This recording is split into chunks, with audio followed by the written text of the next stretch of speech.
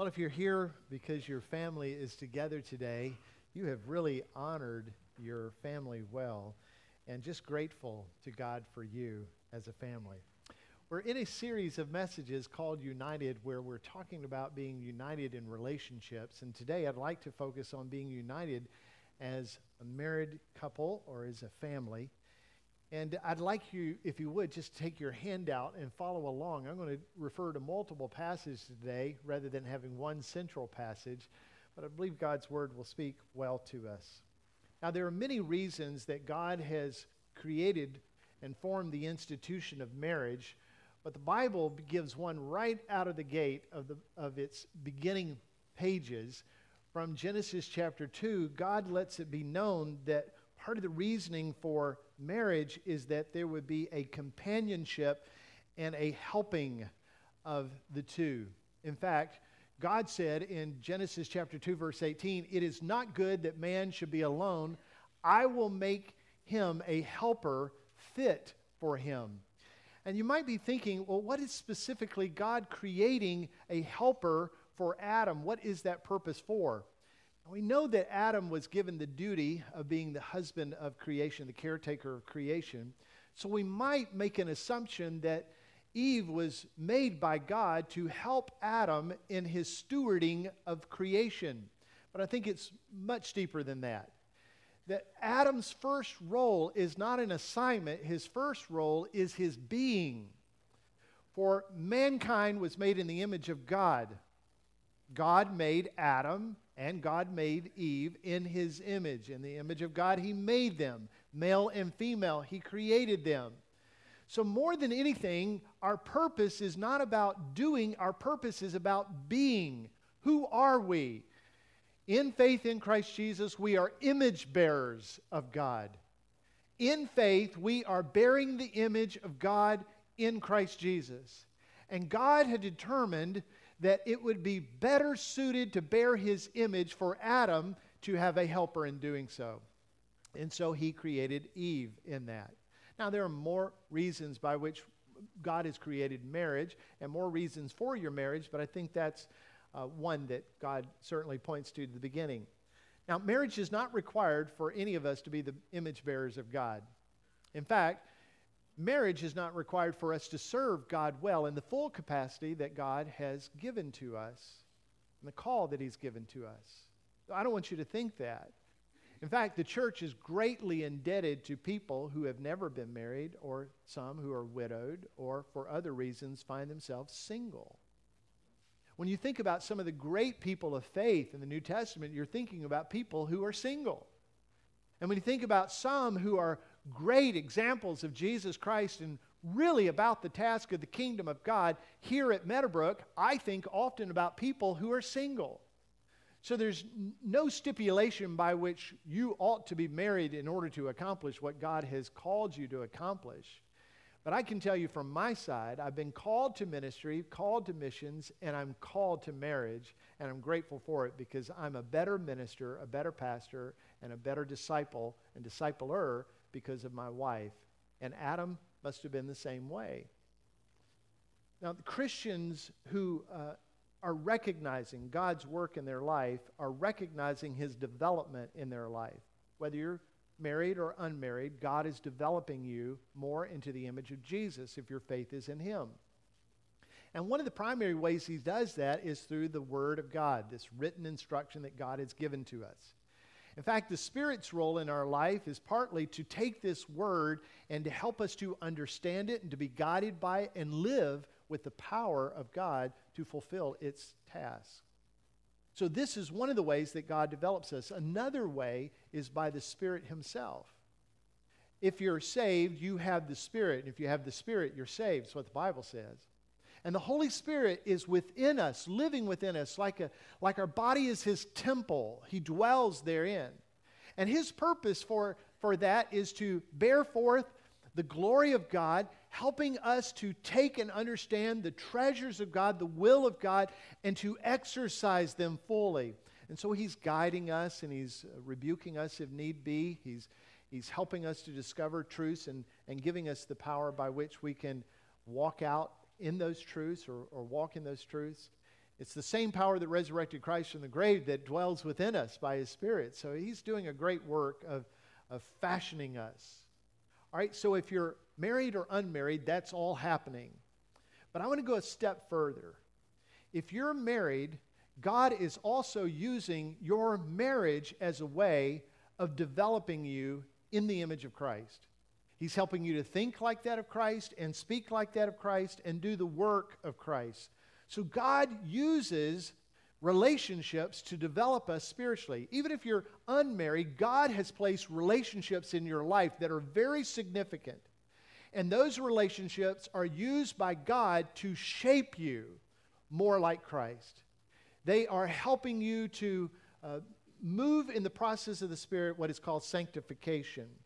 So I'm not just talking about the encouragement that we might get from a spouse or by someone who's close to us in relationship.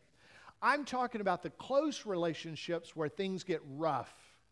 All right, so when I'm in relationship with you, and it's a relationship that's sort of passing pleasantries, and we're talking about our sports teams or the weather or what's going on in our lives, we're just talking talk. There's not much that is shaping me to be like Christ in that discussion.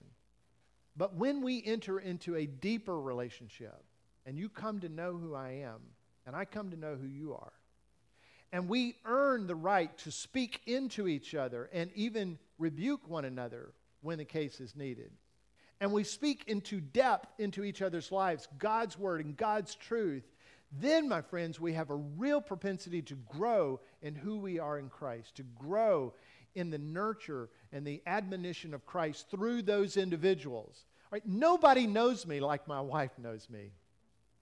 All right, the real Randy is not the stage Randy. The real Randy is raw. The real Randy has a tendency to be stubborn and self-centered and deceptive and inflicting hurt if need be in order for me to have pleasure. That's the real me. That's the me that Christ is saving. That's the me that the Holy Spirit is chipping away and replacing with His holy, righteous way. And if you're in Christ, He's doing the same thing to you. And the people who know you best in that process are the people who are in close relationship with you. And there's no relationship like that of marriage that gets us to that level. A husband and wife know each other in real ways. So God is beginning to work in us His sanctifying work by the Word of God, the Spirit of God, and in those relationships. Now let me just walk you through specifically marriage relationships and what God is doing, but it can be applied, the truths can be applied in principle to other relationships that God has fashioned for our living.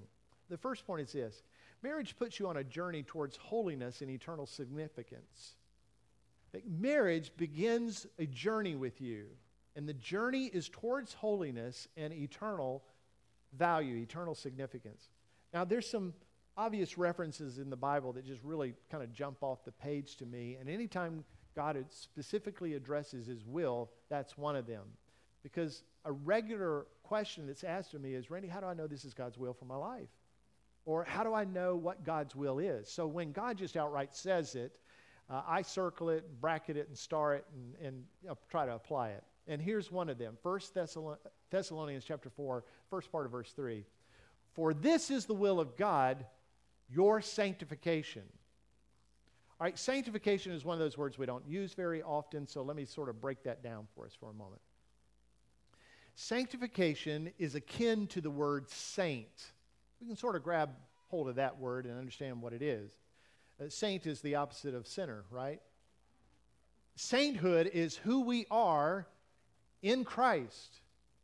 God transforms us from being a sinner by taking the blood of Christ and wiping us clean, by taking the debt that was held against us because of our sin and erasing it, by taking away the sin and replacing it with the righteousness of Christ. We are saints. In fact, throughout the Bible, when Paul addresses the church, he addresses them with that title, to the saints of God, to the saints who are at, and he lists the church. So if your faith is in God who sent His Son and you've died to self in order to live in Christ, then you are no longer a sinner, you're a saint. And we can understand that. So sanctification and saint are akin to the same. It's being made holy. It's what God is doing to make us holy. Positionally, we are holy in Christ, but God is doing more than just placing me in a position of holiness. He is working into me this day and working into you this day holiness. He's trying to do it by the shaping of your thoughts, by the deposits of truth. He's trying to help you to have illuminated the lies in your life and elevate the truth in your life. And He wants you to live your life in the truth rather than in the lies. So this is part of the sanctifying work of the Spirit. He's making you holy, and holy in thought, in word, in action. Now, one of the great relationships that He does this work in is marriage, because there's no other relationship that is more sacred than marriage. I say that because marriage is the only relationship we have that actually displays Jesus Christ and His church to the rest of the world. Marriage is the only one. In fact, when I'm marrying people, I remind them, your purpose is to live your life together as husband and wife so that others may not understand it, but they recognize your relationship is different, and there's something about your relationship that they understand more about God. And the purpose of our marriage is to do that, to illuminate Jesus Christ and His love for the church and the church's dedication and surrender to Jesus. So our marriage together with our spouse is meant to communicate that very thing. It puts us on that pathway. So whereas the world paints the picture of marriage being, and the two lived happily ever after, God paints the picture of marriage as the two people lived holy thereafter. And there is quite a difference. I want you to grab hold of that truth, because Kay and I can testify to this, that our days in marriage are not always happy days. There are seasons in marriage that they are not happy seasons. And if you think that you're to live happily ever after and it doesn't happen, you might just check out of that relationship. But when you recognize God's call is not for your happiness, God's call is for your holiness. And what God is working in you is not to improve your happiness. God is working in you to improve your holiness. When you get that, you'll move through the times when you're not very happy, holding on and clinging to holiness. And asking the Spirit in the midst of your unhappiness to make you more holy. You say, would He do that? Absolutely He will. Like a refiner's fire, He will burn away all that stuff. And in the end, we'll be more pure in the way of Christ. If we're willing, He will work that in you. Hey, can I just put it out there? You are not going to be happy every day of your marriage. And if you're not going to be happy on some days, you might as well be moving towards holiness in those days.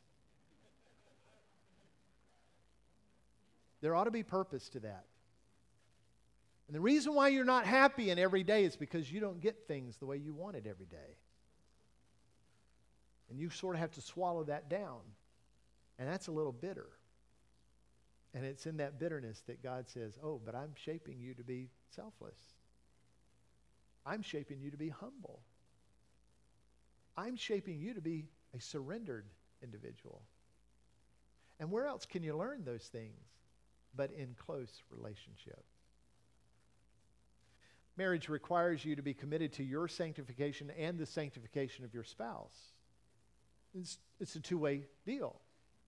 That I'm committed, Lord, to your sanctifying work in me, and I'm committed to your sanctifying work through to my spouse through me. Now, if you're here today and your faith is in God and you're a believer of who Jesus Christ is, you surrendered your life to Him, you're Christian, and your spouse is not, God has something to say to you. Now, let me back up a little bit and just remind us. God demands of Christians that we only marry Christians. His word is very clear. Do not be unequally yoked. That is, don't partner yourself with a non-Christian. He demands that. So to our students who are here, and you sort of like that guy or you sort of think that girl's cute, if he or she is not distinctly Christian, then I would say don't go to the dance, don't go on the date, don't even pass text. Don't move in the direction that God says you cannot end there. Some of you didn't heed that word, and you're married now to an unbeliever, or maybe both of you were unbelievers when you were married, and you or he has since come to faith. God has something to say to us when we're unequally yoked in our marriage, a Christian and an unchristian. It's very specific. He says in 1 Corinthians chapter 7, if a Christian man has a wife who is not a believer and she is willing to continue living with him, he must not leave her. And if a Christian woman has a husband who is not a believer and he is willing to continue living with her, she must not leave him. For the Christian wife brings holiness to her marriage, and the Christian husband brings holiness to his marriage. In other words, the greater opportunity for your spouse to be saved is through your witness. Hang in there. Some of you find yourself in that place, and I know that that must not be easy. Could I be the encourager of Jesus to you today to say He knows where you are, He knows what you're dealing with, and He's saying, hang on, don't grow weary in doing well. Be obedient in your response to the Word of God and bear witness to Him. Bear witness to her. Share faith with him. Share faith with her. Talk about it. If he or she is going to come to faith, it will be by hearing. And how will they hear unless somebody is speaking? So share it. But the Bible warns us to not be naggy. Okay, that's my word. That's not the Bible's word. That's a bad word in my house. We don't say the word nag at my house because nag rhymes with hag, and that is not a good thing. This first service, I had somebody walk out with me and just talking on the way out, and his native language is Spanish. And his wife said to me, I really don't appreciate you, Randy. Today, you have introduced 2 words to my Spanish-speaking husband that he did not know. And he said, oh, but we have a word in Spanish that is similar to that. And he named it. I'm not going to get it right, but it was similar to Catalina. It had some distinct sound to it, but it was similar to that. And she slapped him on the side because she said, you told me that word meant I was beautiful. When in fact it means naggy.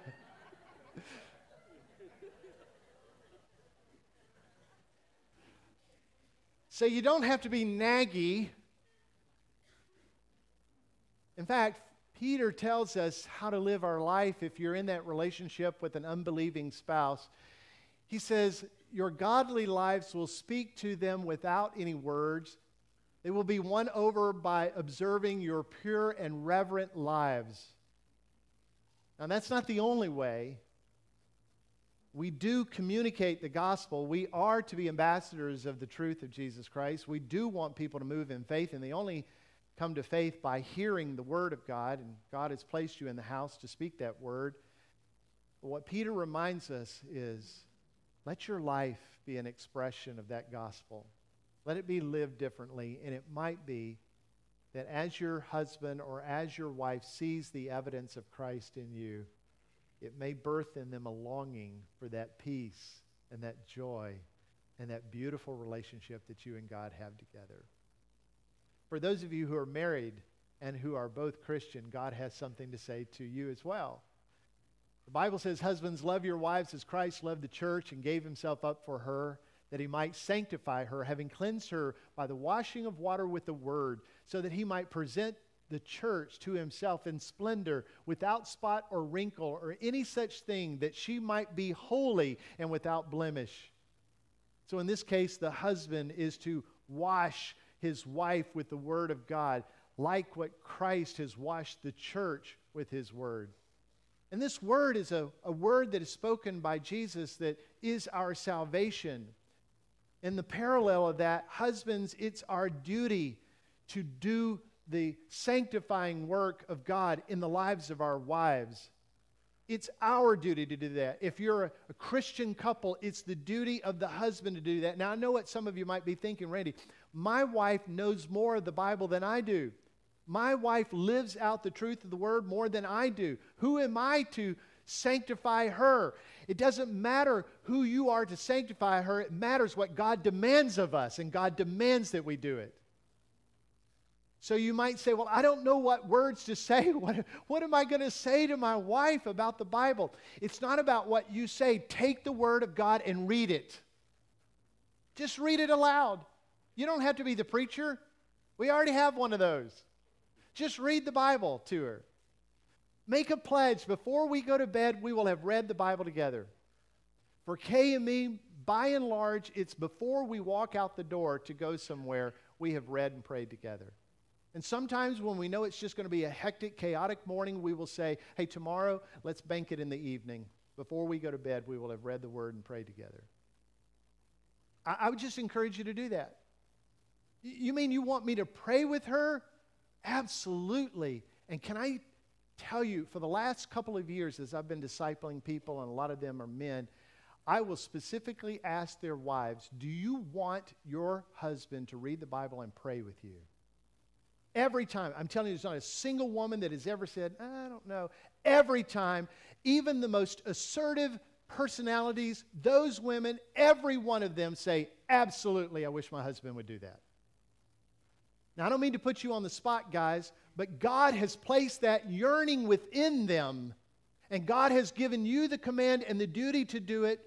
He's telling you to do it, and so I'm encouraging you to step forward with boldness and courage and just do it.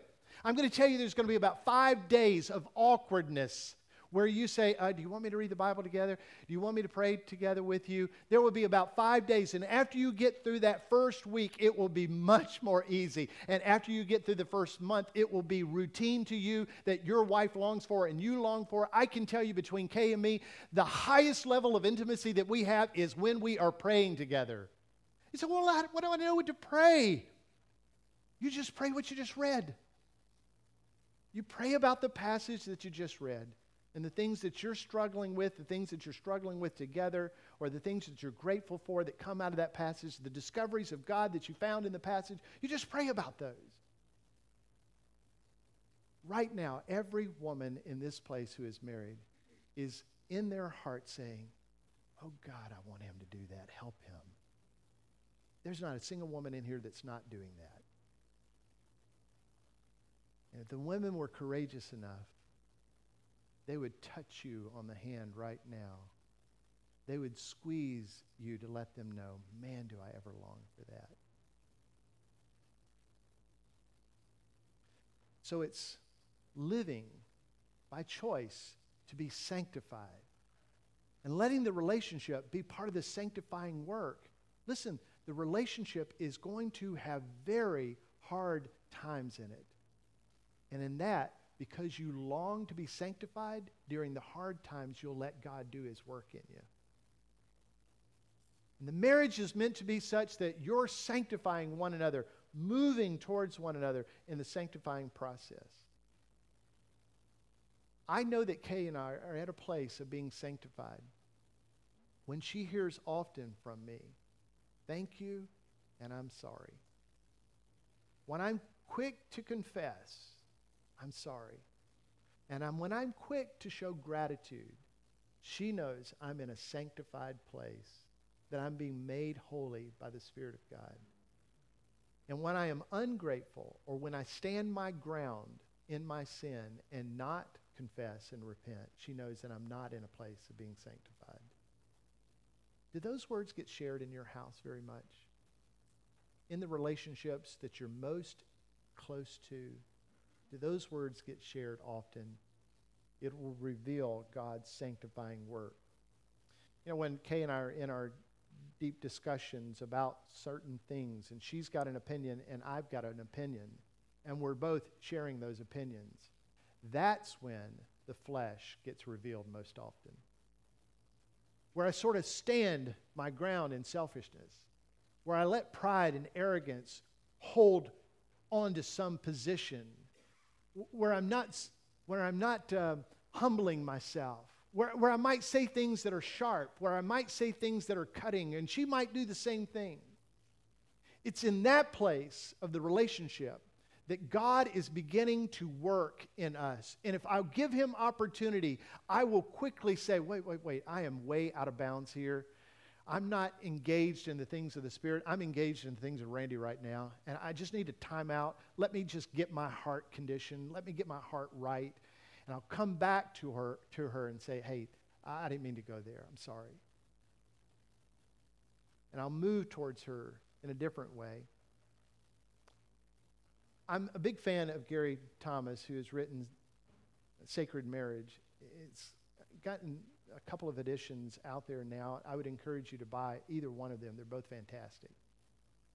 And in that book, he gives a quote which I just clung to this week. Couples don't fall out of love so much as they fall out of repentance.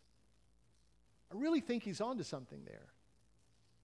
That it's my repentance, it's my quick repentance that keeps the love flowing.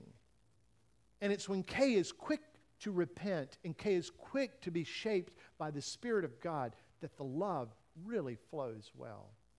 The opposite of that would be to hold our ground and stand firm in our sin. Marriage is meant to reveal the nature of Jesus to others. One of the great roles of Jesus is not just that he's Savior, but he's the advocate for us. And there's a passage that refers to that out of 1 John, and in this passage it says, "My little children, I'm writing these things to you so that you may not sin. But if anyone does sin, we have an advocate with the Father, Jesus Christ the righteous." And what I love by that is that Jesus is the one who cares for our sin. He removes it from us and he replaces it with his perfect holiness and righteousness. The account is just completely put into order by Jesus. But what happens when a saint sins? This passage tells us that Jesus is there as the advocate. He steps forward in the midst of our sin and he advocates for us. Now, what about you and me? If we're to represent Christ to our spouse, how are we advocating for our spouse in the sin? It's in the place of sin amongst Kay and me, or maybe you and your spouse. It's in the midst of that you start to put each other down, don't you? You start to think that inner thought about the negative, and you might try to outflank and speak against your spouse. That's completely uncharacteristic of Jesus. It's completely uncharacteristic of the Christian as well. Instead, what we need to be doing is advocating for them. Now, that's not belittling sin. Sin is hurtful. What I'm saying is we're not belittling sin. We're actually elevating and make grace all the bigger.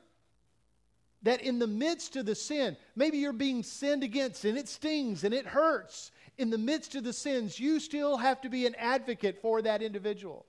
That's what Jesus is doing. He has surrendered himself to us. He sacrificed for us. And yet, while we sin against him, he advocates for us.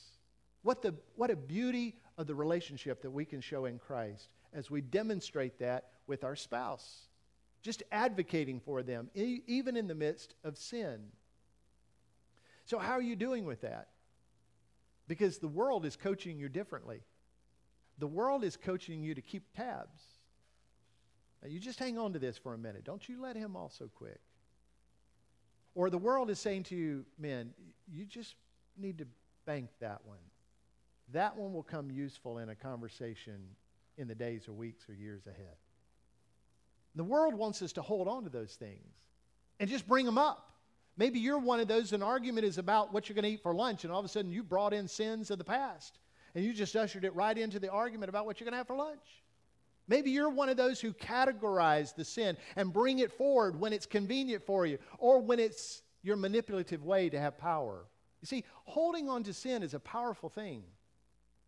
And when you can use it as an advantage for you, it's really powerful.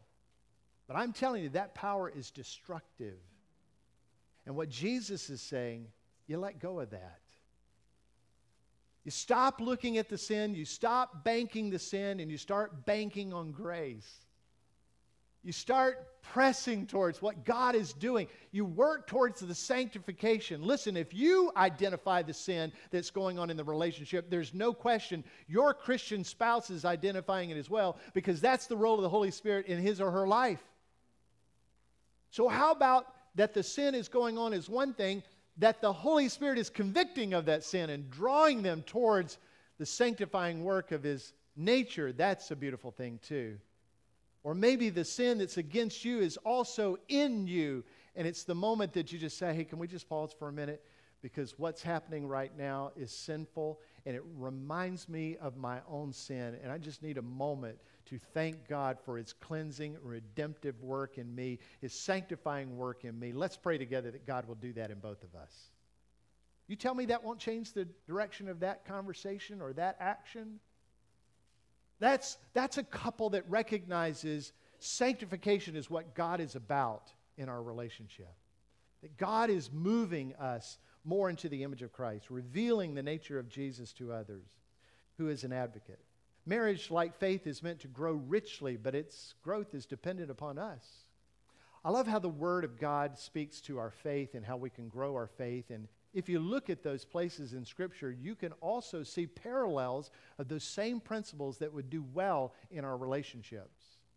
For instance, Jesus once gives a parable that you're very familiar with probably. It's the parable of the sower, maybe better known as the parable of the soils, because it reveals the condition of people's hearts like the soil is to a field. And Jesus is saying there's a farmer goes out and he sows seed, and of course the seed falls in various places and begins to tell about the 4 places that the seed might fall. And in the explanation of the parable to the disciples, because they were really sort of confused about it all, in the explanation Jesus begins to tell what that is all about. He says, the seed represents the Word of God, and that's the truth that's heard. And sometimes it's believed, but it's not really applied. It's not really lived out. And so the devil just kind of comes and swipes it away, steals it away, like that on the hard pathways. Sometimes the Word of God is out there and people hear it and they receive it with joy, but it really doesn't take deep root into their life. It doesn't transform who they are, and it just kind of burns away. And the Word of God is at times like those who are hearing it, but the pleasures and the riches of life sort of choke it out, and they stop caring about things that are eternal because they're only caring about things that are temporary. And Jesus just says, you ought to be guarded about that. Let your heart be good. Let the soil be rich. Let it be conditioned. Let it be the seed cast there, and let it grow and bear forth a harvest. Could we apply those same principles in the life of marriage? Sure. The devil seeks to destroy marriage. He seeks to rob us and destroy it in our life, just like he does the Word. So he's always looking to rob from what the Word of God offers. The Word of God offers peace and joy primarily. And so with your marriage, the devil is after peace in your life, and he's after the joy in your life. And he wants to destroy that. And there's truths in God's Word that if you will apply them, peace and joy will be yours. If your attitude is that of Christ, with genuine intimacy and truth and vulnerability and humility and selflessness, then you can have peace and joy in your life. But the enemy is coming against you. And like the hard path where the seed falls, the enemy is working in the worn places of your life, the busyness of life, the daily grinds and the routines. He steals away what's there on the pathways that are hardened and beaten down, like the having to pay bills every single month, or for us 2 times a month. It's in the movement of life, the routines, the cooking of dinner, the cleaning of the house, the taking the kids to school, to getting them to ball practice and ball games and dance recitals and all the busy and chaos of life. It's those worn out places where the devil just picks and tries to work against the joy and the peace of God that is ours, even in our marriage. And it's the enemy who seeks to destroy your faith and your marriage through the difficulties of life, when money is tight and when emotions are frayed, infatuation seems to dissipate, and the external stressors of life press to the internal pressures. And when the expectations go unmet and the transitions are difficult, it's then in that overwhelming sense that the love and the resolve for marriage just might be scorched. And it's in the difficulties of life and marriage and the enticement of those things that the world wants us to have. All the stuff and all the seeking and all the going and all the getting. It's in that your joy and peace can be absolutely choked in marriage like a UFC fighter who finds himself suddenly in an arm bar and the fight is soon over. The devil is out to destroy what is peace and joy in your life. But God desires us to hear His truth. And let that truth be deposited into us and into our relationships with well-conditioned hearts, prepared and helped by the Holy Spirit. And that condition of our heart can cause us to flourish individually and collectively. Now, let me get this right. The difficulties are going to come. The idea that we can live a struggle-free life might be an American idea, but it is not a biblical idea. You're going to struggle, and I'm going to struggle. There are going to be things that are going to bring struggle into our relationships, but we have to view it in light of what is God doing in sanctifying us, even in the midst of the struggle. I can tell you what God says He does. He brings endurance. He brings perseverance. He brings steadfastness. He brings completion. And how does He do that? By the challenges. So you've got a choice in the midst of that. I can stand my ground and I can be selfish and I can be unresolved, or I can believe that God is sanctifying me, that God is using the trials to chip away at the old me and lift and elevate the new me in Christ Jesus. I could go on, and I'm not going to. There's some passages that are still left in your handout that you might want to refer to at the end. If I had more time, I'd dig right there. But let me summarize right here and tell you this, that God has great plans for your marriage. God has great hopes for your family. A good marriage just doesn't happen. It requires an understanding of God's purpose. It requires humility and an ability to admit your faults and failures, and an ability to give grace when faults and failures are revealed from your spouse. And a good marriage requires the difficult task of dying to self and daily putting the needs of your spouse above your own needs. And a good marriage requires that you are not only a recipient of God's love and grace and forgiveness, but you are a giver of God's love, grace, and forgiveness. In fact, the Bible says, to the measure which you have been given, you must share. That will bring a good marriage into your life. So may the Lord condition our hearts. May we be willing to receive the challenge. May we exercise in it fully as God continues to use our marriages to sanctify us and reveal Jesus Christ to others. For you who are unmarried, may God use the depth of relationships that you have that are God-honoring.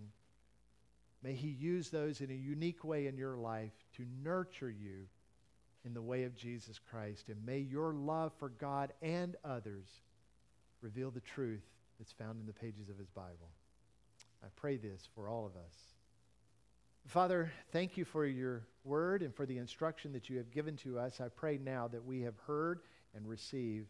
The ones who have ears to hear have heard. And now with the grace and faith that is being poured out in measurement that is to us to respond in obedience, I pray that we would walk in the truths.